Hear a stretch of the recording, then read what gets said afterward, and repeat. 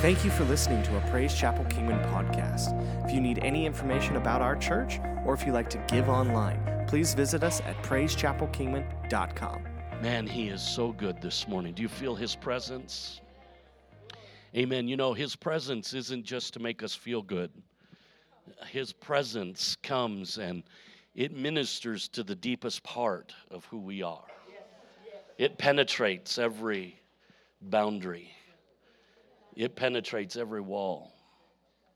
It gets into every nook and cranny and does its work and heals and delivers and sets free. If you will receive what he has in his presence, you'll be forever changed. Can you say amen? Amen. Today is a special day. First of all, I'm glad to be back. You know, most of you know we were gone for a week. Went up and saw Amy, and she is doing fantastic up in Redding and just having a good time in Jesus.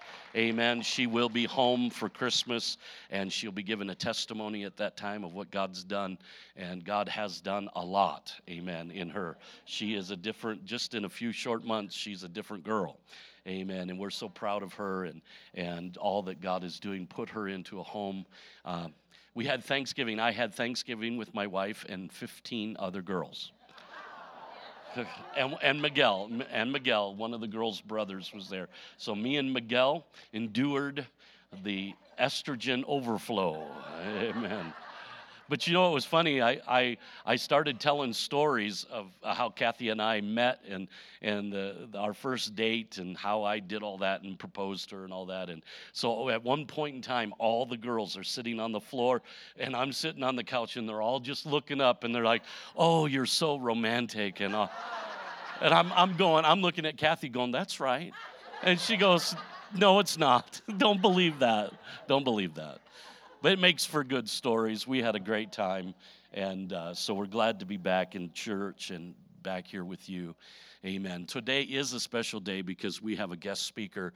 He has been a friend of mine for a long time. He has spoken into my life and helped me and encouraged me. He's also been a friend of this congregation. He has spoke here many times. He's delivered the Word of God to us, and many of you know him. If you don't know him, you're in for a treat today. Let's give him a great big welcome, Pastor Greg Johnson. Amen.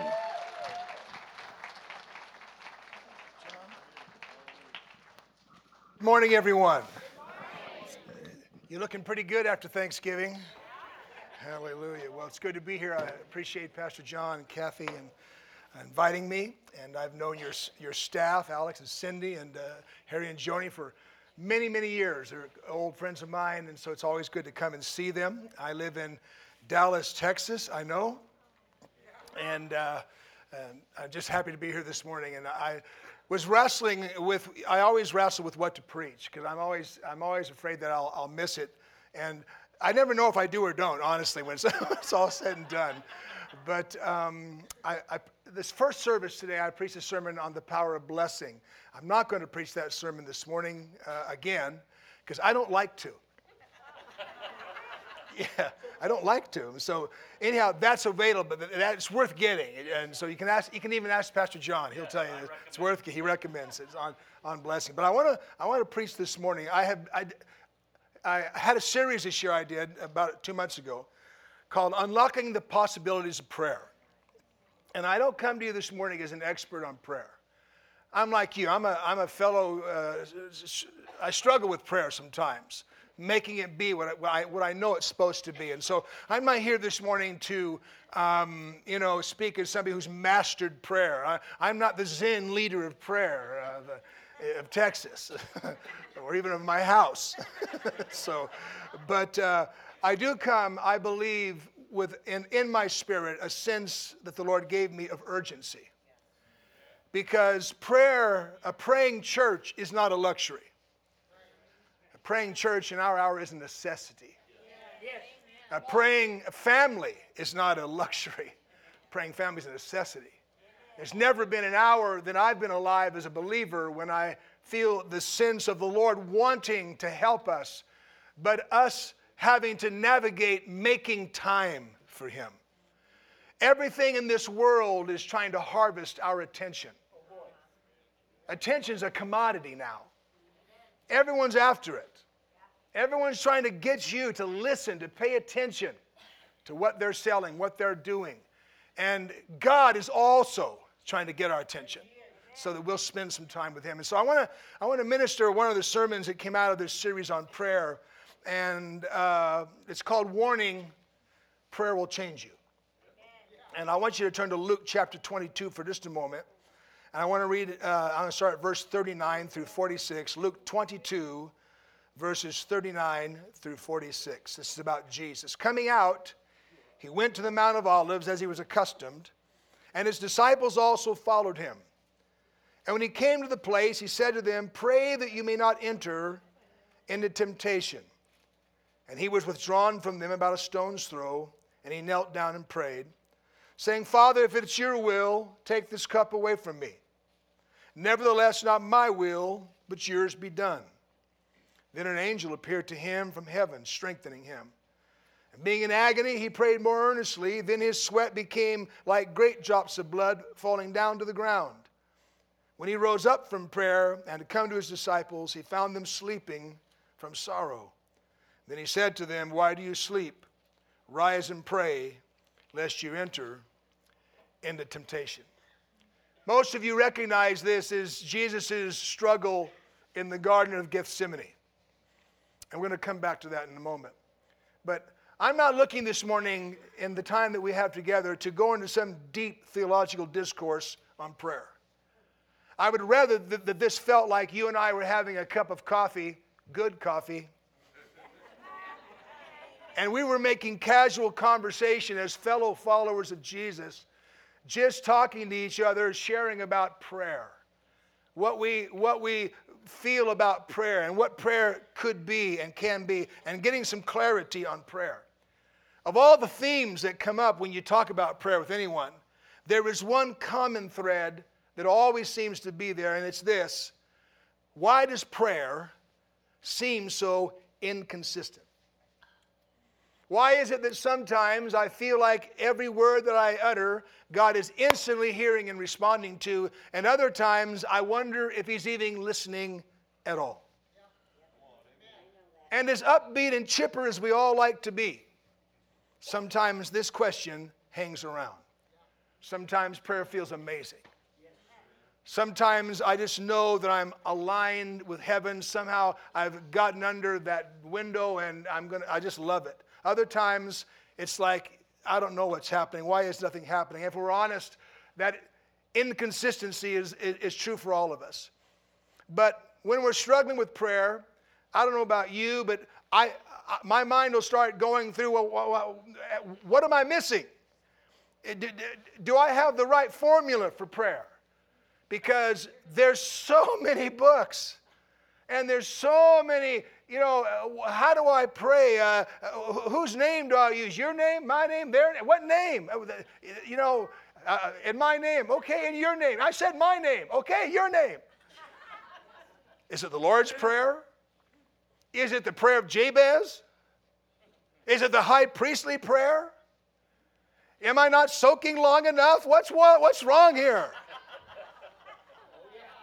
And you start wondering, and so it's like, maybe I'm not fasting enough. Maybe I'm not fasting long enough or often enough, or am I even doing the right fast? Do I do the Daniel fast, the Jesus in the wilderness fast, the keto fast, the radical, partial, the Jensen Franklin? I don't know which one to do.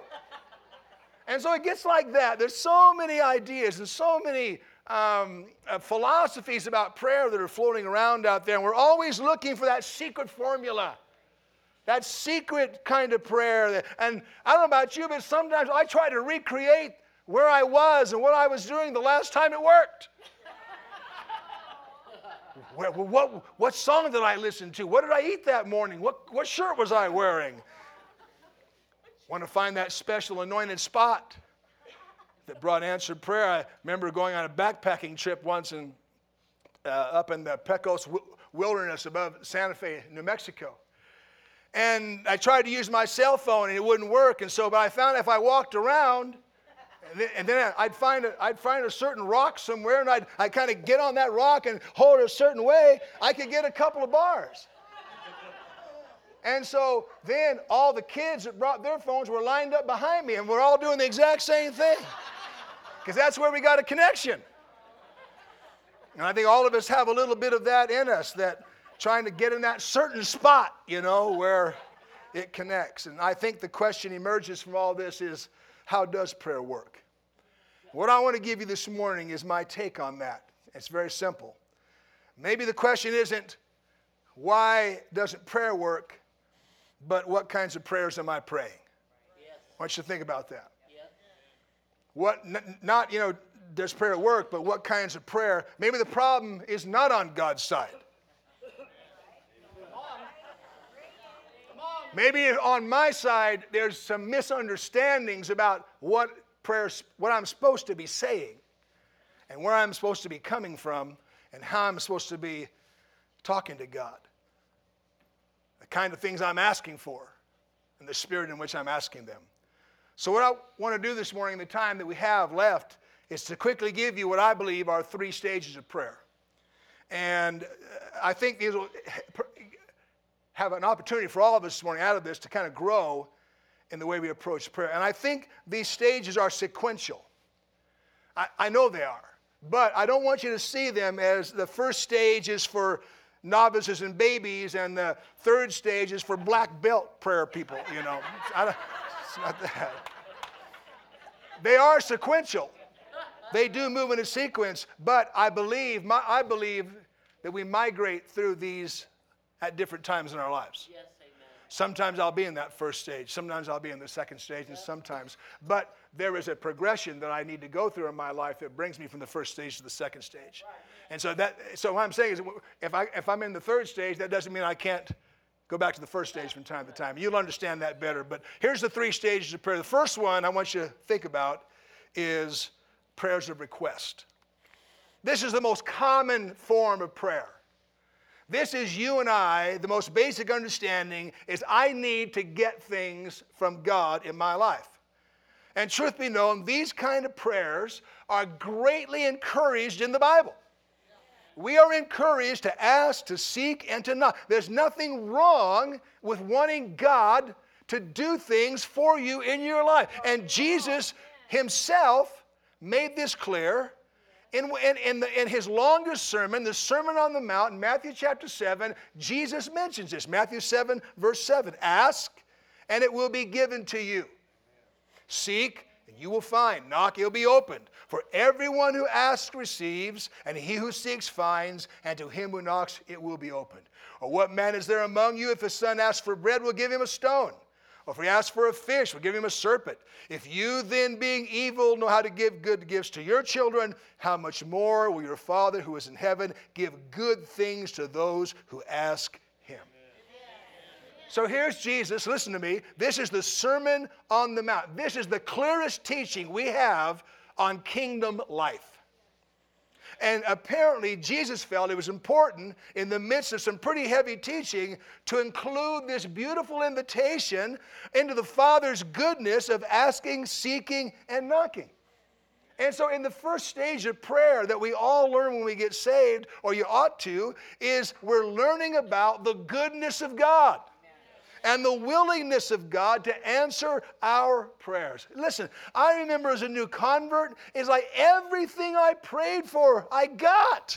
Yeah. If I would have just known to pray for something of substance. It's like I had this amazing faith. Anything I wanted God to do, it was like he did. And I asked for stuff like, my dog smells like a skunk. Make him go better. He got in a tangle with one last night, and I can't touch him. Lord, touch Wolf with your power. How many of you know that when you were a new convert, there were just these outrageous times where you just would ask God stuff, and he was so responsive because he's showing you how much he loves you. He's showing you his goodness. And people, I remember new converts and friends of mine would be praying things like, oh God, if you're real, I just ask you to cause a friend I haven't seen in 20 years to walk through that door. Next thing you know, that friend walks, dude, I just summoned you in prayer. The guy walks in, Because there's this ability, this simplicity of faith that God responds to. And the truth is, I think God is pleased. When I establish this request level of prayer, He's a good Father. I can ask Him for anything. It's how you relate to our children when they're first born. We give them everything. They are little gods in our lives. We give them everything. What's being established is the nature of God as a Father and us as His children. He's there to provide for us what we need. James chapter 1, verse 17, every good and perfect gift is from above and comes down from the Father of lights, with whom there is no variation or shadow of turning. And so the number one question in the Gospels that Jesus asked was, what can I do for you? That was the way He related. It's astounding. He doesn't rebuke us for being spiritual consumers. He invites us into this relationship. He's the one that said, if you ask, I'll give it. If you seek and knock, I'll respond to you. What do you want from me? And His answer was always, when somebody asked Him for something, He said, I am willing, be made whole, when they ask for healing or anything. And sometimes God would answer prayers that are essentially trivial to anybody else. You ever have God answer a prayer that's small to anybody else? But to you, it was a small sign that He heard you. Years ago, I was pastoring a church, and folks that were on staff then said, listen, Pastor Greg, there's a prophet that's going to come to town, and he prophesies on everybody. And so I'm like, really? And so they said, yeah. And so they said, we're going to, on an off night, he wants to use the church building, and so is that okay? I said, yeah, that's fine. I was skeptical that everybody was going to get a word. And so anyhow, he's an old guy. In fact, he's so old he had to sit down to prophesy. He couldn't stand up. He sat behind a table. And he would when you came into the service, everybody took like a number, and it's like, waiting in line at the DMV, to get a prophecy. And so that night that I went, I wasn't part of the proceedings really, but I showed up, and in order to throw a curveball, in case you tried to call me out, I sat behind the soundboard where I looked like a techie. In other words, didn't look like the pastor. I'm just a worker in the church. And so, but what I had done that evening as I left my house, and I remember it as clear as I was walking out the door, and I said, Lord, if this guy's legit, I want you to have him say this to me. And then I went and hid behind the sound booth. And I didn't take a number. I said, yeah, come find me, homie. Right. So anyhow, I'm watching him minister to people, and it suddenly dawns on me, I know these people, they're in my church, and I'm realizing, oh my God, he's right on. He's just nailing it. But he takes a while to get to it. When he first starts talking to you, like, well, I can see that you have feet. Everybody needs feet. Let's all, it was that. It was obvious stuff, And then all of a sudden he'd roll into something else. And so finally, as he got down towards the end, he said, is there anybody else here that hadn't had a word yet? And then he goes, you haven't had a word yet. You. And so he calls me down. He thinks I'm the sound guy when I first come down. I'm like, I got you now, bro. And he starts out by saying, I see that you're a hard worker and you love to help around the church. And he's just kind of feeling it. I'm like, yeah, I'm feeling my oats, man. And he's telling me, he's just, cause what he would do, he would just kind of speak random things. And then all of a sudden, he'd just get you, he would just literally home in. And so all of a sudden, he stops this random, he's filling the air with words, and then he just says, you know what? This is what you said to the Lord tonight when you left your house, and he just repeated it verbatim to me. Wow. And so to nobody there would that have meant anything. Nobody did what you just did. Right. They didn't go, holy God, Pastor Greg. No one even knew that I had said that, but I knew it. Right. And that's how God is. Right, amen. He's so incredibly good that these little trivial things that nobody else would see as an answer to prayer, but you realize, that was awesome. I hugged the guy. You're the great. Come back as soon as you can. But the beautiful thing about God is He invites us into that kind of relationship. He wants you to pray prayers of request. He wants you to ask things. And it's a great stage that you enter into in your life. But here, you cannot stay. You cannot live in just that child, gimme, daddy thing. You can't live there forever. Because God has more for you. As children growing up, when they're little, we give them everything they want. But there comes a point where we don't give them everything they want. Because we're shaping them. We're working in healthy parenting. Children know you love them because you give them what they want. And they also know you love them when you don't give them everything that they want.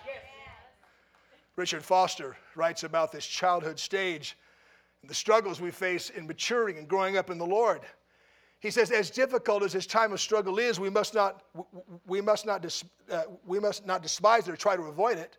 It's an essential part of our growing and deepening in things spiritual. To be sure, it's an inferior stage, but only in the sense that a child is at an inferior stage to that of an adult. The adult can reason better, carry a heavier load because of both brain and brawn are better developed, but the child is doing exactly what you expect at that stage. There's a stage where you're just a child before the Lord, and you're just asking Him as you'd ask a father. And there comes a time, though, where you transition out of constantly living in that place of prayers of request, and you begin to move in to another stage. You start off as babes in Christ, but you're meant to grow up into the fullness of the stature. It can be very painful to take infant Christians and move them into the next stage. Because you ever seen a child throw a tantrum? Churches can throw tantrums. Yeah, how many ever been in a store and seen honestly, I'm 67, I watch some parents, their kids are like little toddler gods. They control their lives. The parents are running around getting whatever it takes. I said, just pick them up and give them a little shot. I can fix him. He only weighs 20 pounds, for crying out loud. And God's the same way.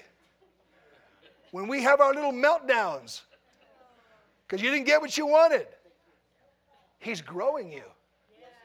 And He's showing you. And there comes a point in your spiritual life where you cannot live forever just in that request, that prayers of request stage. At some point, the good Father begins to ask you, do you love me for what I do for you, or do you love me for who I am to you? Right. Amen to that. Oh, that's huge. Amen. Do you love me because of how I make you feel, or do you love me because of who I am? Come on now. And the revelation of me. And so the first stage is the prayers of request, but the second stage is prayers of relationship. Prayers of relationship. God wants to be more than my provider, more than my source.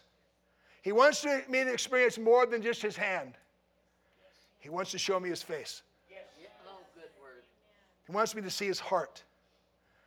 There is this development from just help me God, thank you God, help me God, thank you God, to who are you, Lord? Right. Oh boy. Psalms 27 verse 4, David says, one thing I've desired of the Lord, that will I seek, that I may dwell in the house of the Lord all the days of my life, to behold the beauty of the Lord and inquire in His temple. How many of us this morning, if I asked you, what are the first three words that come to your mind when you think about God, how many of us would say His beauty? One thing I desire, to be near Him and to see His beauty. Not His power, not His might, but to look on His beauty. This is someone who's moved away from that first stage. This is someone who wants more of God Himself, not just what God can do. And this is one of the great unspoken keys to growth, is prayers of relationship. In this relationship stage, God's trying to develop relational things inside of us. In the first stage, He releases things to us. In the second stage, He releases things in us. Yes, amen. One of those things He wants to release in us, and I have three of these, and they're very simple, and I gave them these names, but one of the first things God wants to release in relational prayer is the Abba cry of Father. Yes. This is the spirit of adoption. I honestly don't have time to go into all that I think that this is. And honestly, I'm not even equipped to. But Romans 8:15 says, for you did not receive the spirit of bondage again to fear, but you received the spirit of adoption by whom we cry out, Abba, Father. This is where prayer moves into discovering identity. See, listen to me. Faith, in its essence, is not really about acquisition. It's about identity. Yes. That when you know who you are, it's easier to get what you need. Oh, amen. Good word. If you don't know who you are in the Lord, you'll always be insecure. You'll always be demanding. You'll always be negotiating and working deals. Yep. Oh, man. Woo. But when you know who you are, when you see yourself as a son, with all the blessing and all the privilege that honor confers, and do a study on adoption. Adoption in Scripture isn't talking about someone that's like you're second class brought into the family, you'll always be adopted. No. You come in with all the full rights of a firstborn son. Yeah, You come in with all of the privileges, all the favor, all the honor. And so many of us go through life with the cry of, look at me, or look what I've done, or look what I have. But God wants to put in you the cry of, look who He is. Look at His beauty. You know, I'm like any other human being. I long for recognition. But this is a stage of relationship where God wants to release the cry in us. And it's the cry of, Abba, Father, Lord, who are you? Show me who I am. You name me. If you don't develop a spirit of sonship, you'll develop a spirit of something else.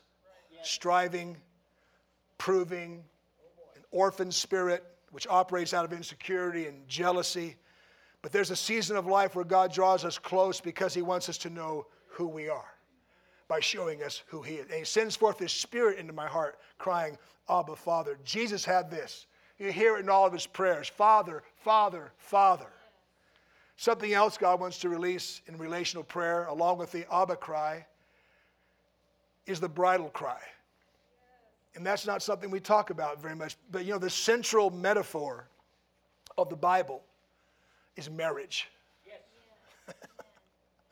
The central metaphor of our relationship with God is marriage. This is the entire Old Testament covenant is bridal language. When God spoke to Israel, anytime they were unfaithful, He spoke to them as you've been unfaithful, you've broken our marriage vows.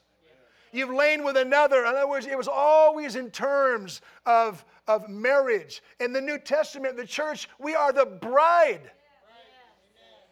We're the bride of Christ. And the marriage supper, that's where everything is about this. And many times people there's no bridal understanding that you're the bride, you're the bride, you're the bride. You keep yourself pure because you're the bride, not because of legalism, but because you're the bride. You're the bride. Revelations 22:17, and the Spirit and the bride say, come. This is where it all ends. In the book of Revelation ends, that we're gathered up as a bride to the bridegroom. And the Spirit and the bride say, come. Let him who hears say, come. Let him who thirsts come. Whoever desires, let him take of the water of life freely. This is the cry for consummation. This is the cry for a union with the Lord at a deeper level than most people ever discover. This is not just God my King or God my Father. This is God my lover. Amen. This is one of those levels that just make men nervous. Like, oh, what did he just say? It's freaking me out. Yeah. But this is the level that God wants you to, not just father. His desire isn't just to have a table full of obedient sons and daughters who patiently wait while the father says, you may eat now. And we all eat. But He wants to have a marriage. Right.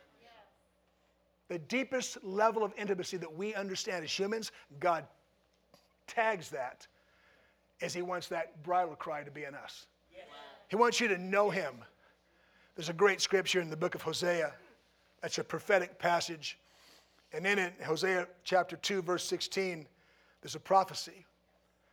And in that day, and it shall be in that day, says the Lord, that you shall call me husband, and you shall no longer call me master. Come on, that's good. In other words, there's going to come a time when it's going to shift. Not just king to servant or father to son, but bride to bridegroom. It's a cry within us that God draws us closer in prayer, in a deeper relation than you've ever seen. That's the real question. Not, are you ready to ask the Lord for more stuff, but are you ready to receive, are you ready to be the bride? And come into that level of union. See, what will kill you as a Christian is not spending time with Him. What will dry you up, what will make you speak nothing but nostalgia and repetition is not spending time with Him, who refreshes and renews and revives and restores and brings new revelation and new words to speak it with. Have we moved to this level? So there's the Abba cry of sonship, that Abba cry of Him showing me who I am. And then I moved to that next level of the bridal cry. And the third thing God wants to release in this stage of relationship is He wants to free me from my addiction to outcome. Oh, good word. He wants to free me from the constantly, well, how come you didn't do this? And how come you haven't done that? And I prayed this and that didn't. He wants to free you from that. Wow. He wants you to be able to say, Lord, you know what? I know that some of the prayers I prayed haven't been answered. But you know what? I love you so much, it doesn't really matter. It honestly doesn't matter. I've got you. And if I get that or that doesn't happen, you know what? I'm okay with that because I'm totally leaning the weight of my existence on you. And so if it happens, sweet Jesus, hallelujah, I'll be happy. But if it doesn't happen, I will still love you just the same. Right on. Good word. In Daniel chapter 3, there's that great Old Testament story of Shadrach, Meshach, and Abednego. These were the Babylonian names that were given to 3 Hebrew children that were taken during the exile. You know the whole story. They build the statue. The boys won't bow down. And Nebuchadnezzar threatens to throw them into a burning fiery furnace if they won't bow to his statue. But I love this in Daniel 3, verse 16. Shadrach, Meshach, and Abednego answered and said to the king, O Nebuchadnezzar, we have no need to answer you in this matter. If that is the case, if you're going to throw us into the furnace, our God whom we serve is able to deliver us from the burning fiery furnace, and He will deliver us from your hand, O king. But if not,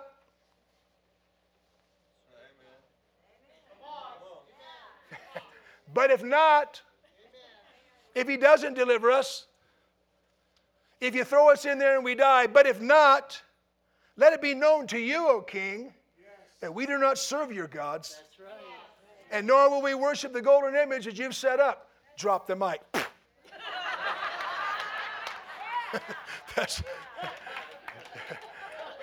So whatever you do, bro, take your best shot.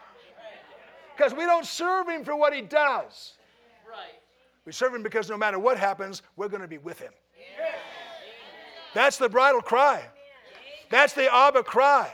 That's being free from being addicted to outcome and being addicted to things going the way you want them to go. He's far wiser than you'll ever be. There's a time to contend. There's a time to be content. Maturity learns the difference. There's times when I'm contending and you need to contend for a healing. You need to contend for a breakthrough. Other times you say, Lord, I'm contending, but I'm also content that whatever you do, you love me so much, I love you so much, and I'm so secure in that. I don't need to have this go my way to keep loving you. Amen. Word of caution here. Stage 1 of prayer is God doing your will. Stage 2 is you getting swept up into who He is. His presence is your passion. You hunger for a deep relationship. But a word of caution, when you're in the stage of relationship, you can judge people who are in the prayers of request stage. Listen to what I'm saying to you. Oh my gosh, all you want is things from God. Grow up. Well, you were there last month.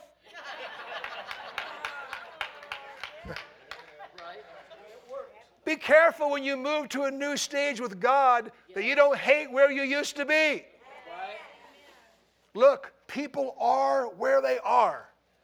God welcomes every one of you this morning to wherever you are on the journey. Welcome to your place on the journey. Don't moralize the journey. It isn't about that. And don't judge people that aren't where you are. Where you are, God brought you to. You didn't get yourself there, knothead. So stage one, just request. God, doing my will. Lord, I need this. Lord, I need that. Lord, help me. Thank you, Father. Stage two, coming to not just receive from his hand, but to actually see his face and to know him and look into to see the beauty of the Lord. Right. Stage three is this. I close with this. Prayers of surrender. Or you'll read about this if you Google it, prayers of relinquishment. I like that word, relinquishment. It's not original with me. Shows up in a lot of writings on prayer. But I think it fits into this progression that moves me from request to relationship, and it begins with an R, relinquishment. The word relinquish means to yield, to abandon, to surrender, to cede, to waive, to renounce. These verbs mean letting go of something or giving something up. And the word implies a struggle that leads to letting go. What if I told you this morning that God's ultimate goal in your life isn't just answering your prayers, and isn't just you deepening your relationship, but it's the request and the relationship bringing you to a place of full surrender and relinquishment of your will to his? Yes. What if I told you that's what the journey is all about? What? I thought we were going someplace cool. We are going someplace cool, smack dab in the middle of his will. Smack dab in the middle of his heart for you. The blessing he has for you. This is the kind of prayer you see with Jesus, who spent much time with Jesus, with the Father, and who asked the Father many times to do things for him. But now he's in the garden, and in Luke 22:41, he withdrew from them a stone's throw and knelt down and prayed, saying, Father, if it is your will, take this cup away from me. Nevertheless, not mine, but yours be done. If you know your Bible, you'll know that the cup, the Old Testament speaks of the cup in Isaiah, Jeremiah, Habakkuk, Zechariah, and basically the cup refers to the wrath of God being poured out.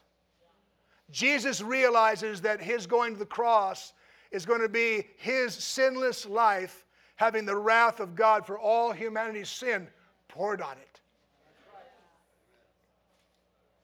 Sinless, perfect Lamb of God about to carry the punishment for all humanity. And he says, is there not some other way? Is there not some other way? And the Father says, there is no other way. And so he says, if there's no other way, then not my will, but yours be done. The Father says no, and Jesus yields. Throughout his ministry, Jesus had people ask things of him, and he asked things of the Father. This is the only time he ever asked for something for himself. And the Father said no. Because real prayer will change you. Real prayer changes us in our wrestling with God into the kind of people who are willing to do whatever he wants us to do in order that his will gets done. And listen, you have to grow into this stage.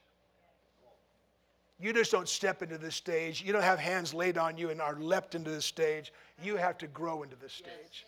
Well, how do I get there? Well, stage one, just learn about how good the Father is and how he wants to meet your needs. Stage two, grow past receiving from his hand and start looking into his heart. Right. Discovering your identity. That Abba cry, that bridal cry. That no longer addicted to outcome, but addicted to him. And that sets you up. These are the prayers where we don't want to do something, but we do it anyway. Amen. Listen to me. This stage of prayer is for how God gets his will done. The request stage, that's how you get your will. But how God gets his will done is when I give my will to him. His will doesn't get done any other way than people who willingly, not under duress, not under force, but simply say, you know what? I give it all to you. I lay it all down for you. And it's only by sitting in a place of relationship where this will emerge on the horizon of your life, inviting you to the greatest adventure of all, of a life fully surrendered to God. I don't believe God loves me any less if I never make it here. I don't think he loves me any less as a son if I don't achieve all the marks I was supposed to hit. I need to know that. I'm not loved less because I didn't make it to the pinnacle of what I could have been. I don't think he loves anybody any less. But I think there will come a time where for the briefest passing of shadow, when you realize what you could have done, that it'll break your heart for just a moment. Amen. Just for a moment. Amen. When you realize what you held back and what he had for you was greater than anything you could have ever dreamed of on your own. It would have taken you to a place that just where his will was released on an astounding level. So my warning to you this morning is this. Prayer, when pursued properly, if I sit with him long enough, if I interact with him long enough, it'll begin to change me from wanting my will to be done to be willing to do anything to do his will. I believe we could evangelize the world in 1 year. In 1 year, if every believer in every church would give up their rights and say, not my will, but yours be done. Every social injustice could be solved. Every problem with racism, every problem with sexuality wars, all of that could be healed in a year if you could find people who would move freely through request to relationship to relinquishment. That was the goal of their life. That was what they lived for. That was why they were on the earth. God has chosen in his sovereignty to limit himself to us. Did you know that? He limits his sovereignty to the activities of the church. It's a bad deal for him. Because without him we cannot, and without us he will not. We're his body on the earth, period. So the question God is always asking this morning is, who can I use? Who is there among my people that has moved from just request into deep relationship and is willing to move into relinquishment? Who wants to change? As a young convert in 1971, I felt like I moved through these stages pretty quick. I prayed for things, I got them. I developed a hunger for God's presence and relationship. I worked construction for my stepdad. I would get up at 4:30 in the morning, got a key to the church, would go down there by myself and lock myself in a little sound room and pray for an hour, and then I'd go off to work and work construction. I wanted God. Amen. Wanted his presence, his power. Wanted him to use me. A stuttering, jailbird. And you know what? In less than 3 years, a door opened for a church in Yuma, Arizona, and my pastor said, send Greg. Send Greg and Robin. My first sermon was my farewell sermon. And it was a good thing because nobody would have come back for number 2. But you know what? God built the church in Yuma, Arizona, still there to this day. Still there to this day, preaching the gospel. Right on. Because we moved so quickly. But you know what? I've had to revisit request. I've had to revisit relationship. Yep. And I doggone sure had to revisit relinquishment. Because I don't, it isn't like, oh, I did it, I'm out, I'm done now, I'm off doing the will of God forever. Right. No, life was not that simple. Eugene Peterson died a few months back. One of my favorite authors. I love Eugene Peterson. A lot of my friends didn't like him, but I don't care. There's a lot of things I do that my friends don't like. It's what makes me special. But Eugene Peterson was for whatever reason, he helped me understand me.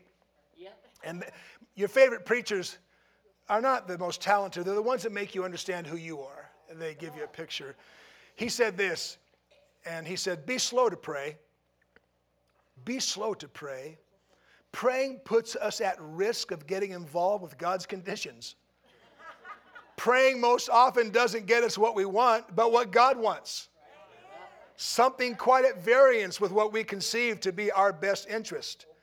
And when we realize what's going on, it's often too late to go back. That's precious. Praying, you start praying, I guarantee you start praying, it gets dangerous fast. Yeah. Oh, I got someone praying down there. Oh, I wonder if they want to know me. Oh, if they start knowing me, then I want them to start doing my will. And so it's dangerous. Peter's on the housetop praying. He's a bit of a bigot, got some racial issues. And, he's praying. He's praying. God, I just love you. It's good being Jewish. So that's what he's saying. Sheet comes down from heaven. All these unclean, a big giant bacon fest, And the Lord says, take and eat. Kill and eat, which is the motto of every hunter. Kill and eat. And he goes, no, nothing like that. No unclean thing past my mouth. 3 times the Lord lowers it down. And finally he says to him, Peter, don't you ever call unclean. Don't you ever call unclean what I've cleansed. You have a prejudice problem. And the Lord, and next thing you know, there's a Gentile knocking on his front door. An Italian guy has come to town. All right, remember that? Italian guy. Lord gave me a vision of you. Right. And the doorway opens to Gentile evangelism. Because somebody was praying and didn't like what they saw. But because they knew the Lord. Peter knew what it was like. And he surrendered and relinquished. Came to the world. Would you give God a praise offering for a moment? Stand to your feet with me. Let's all stand today. Thank you, Lord. I'm reading a book right now called God's Forever Family. It's a book that appeals to me because I was saved in the Jesus movement. That was the radical salvation of a hippie generation. And, I didn't grow up in church. I grew up, by the time I was in high school, I dropped acid at school. Bad idea. Yeah, never good. Even in drama class, just did not work out. But, just robbed, and so was just a mess of a kid. Ended up in jail. I got arrested in a homicide situation. I wasn't there, but I was implicated in it. It was just a nightmare life. And Jesus was saving people like me all over. The whole movement began in Haight-Ashbury. It really did. It began where kids were gathering and just this summer of love, all this stuff. And, God just positioned everyone. And when the bottom fell out and drug overdoses and violence and crime was just wreaking havoc in San Francisco, all of a sudden a few pioneer kids that knew Jesus, Baptist missionary kids went in there, began to reach a few. Next thing you know, start a coffee house. Next thing you know, and this thing begins to grow. Right. But in the 1950s, a man named David Wilkerson was living in Pennsylvania, a little town in Pennsylvania. And he saw an article in Life magazine about gang kids in New York that were standing trial for murder. And it was a picture, and it moved his heart so much. He saw this picture of all these young gang kids that had murdered a disabled boy. and they were being sentenced. And David Wilkerson is a country preacher sitting in his home looking at the picture, and he called his wife and said, look at the faces of these kids. Look at the fear. Look at the lostness of these people. And he sees this in the magazine there in his little house, and he feels this burden for these kids. And he bows his head there in his little front room, and he says, Lord, do something for these kids. Lord, reach these kids. Lord, touch these kids. And the Lord whispers right back to him and says, you touch these kids. Right. You touch them. And so David Wilkerson, against all better instincts, travels to New York City, meets these gang kids, begins to move among the gangs, leads a man named Nicky Cruz to the Lord. Nicky Cruz gets saved. Nicky Cruz leads another, and these aren't Mexicans, these are Puerto Ricans. Puerto Ricans are different. Yes, they are. I pastored Puerto Ricans, they're just awesome. I love them. And Nicky was Puerto Rican. Sonny Arganzoni was Puerto Rican. And Sonny goes out to California and starts Victory Outreach. And a guy gets saved named Larry Reed.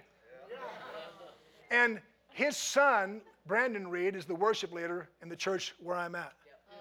Here's this circle of revival, and God knows how many young Vato Locos in East LA and all over Southern California have been saved because one, I mean, you talk about Mr. Super Dork Hick guy,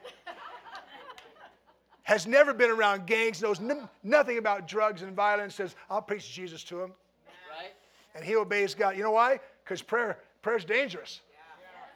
Prayer will get you in trouble. It'll open a door. Oh, no, it's too late now. I got to go praise. Off you go. I don't know what God has for America in the days that lie ahead. But as I said, I have an urgency in my spirit. Praying, you being a praying church, that's not a luxury or some quirky thing that's part of your ministry. That's going to be a necessity. Yes. That your people, and God will raise up from among you those who you'll watch them move in these levels of relationship that request into relationship, into relinquishment, and then that circle will go again, that cycle will go again. And I'll guarantee you, you can make a difference in your world. Amen. You can make a difference. Thank you. Bow your heads for just a moment. Maybe you've come this morning, you don't know this Jesus that I'm talking about. You could be young or old, doesn't matter. He knows you already. It's not a moment of your life, not a thought that you've had go through your head that he doesn't know about. And somehow he got you here today to hear about his love for you and about his dying upon the cross for you and his being buried and raised from the dead on the third day for you so that you would never have to die in your sins because he paid for those sins. He took those sins so that you wouldn't have to. And the best deal you'll ever get in this life is the offer of salvation through Jesus Christ and his death on the cross and resurrection. And listen, if you've never done that, I'm not here to embarrass you or sign you up for anything. I'm just here to ask you if you want to, if you feel in your life right now, you need to do this. Because God's already been talking with you long before you ever heard me or came in here or heard Pastor John or Pastor Harry or Pastor Alex. God's already been talking to you. And right now this morning, you could respond in a moment of time and say, I want to say yes to Jesus. And so every head is bowed just for privacy. If you're here and you want to pray this morning to receive Christ as your Savior, to come to Jesus, would you raise your hand and hold it up high, just where I can see it? Thank you, my brother in the back. Thank you over there. Any others join these? Thank you, sir. Just hold it up real quick. I'm not going to embarrass you. Just put it right up and right back down. Thank you. Thank you for those. Amen. Listen, I'm going to pray a prayer. I want everyone here to pray this prayer with me. If at the end of the service, you want to talk about the decision you just made, there'll be people right here in the front that talk with you and help you through that. But right now, everyone repeat this prayer with me. Dear Jesus, I believe you are the Son of God and that you love me and you died upon the cross for my sin and you were raised again on the third day.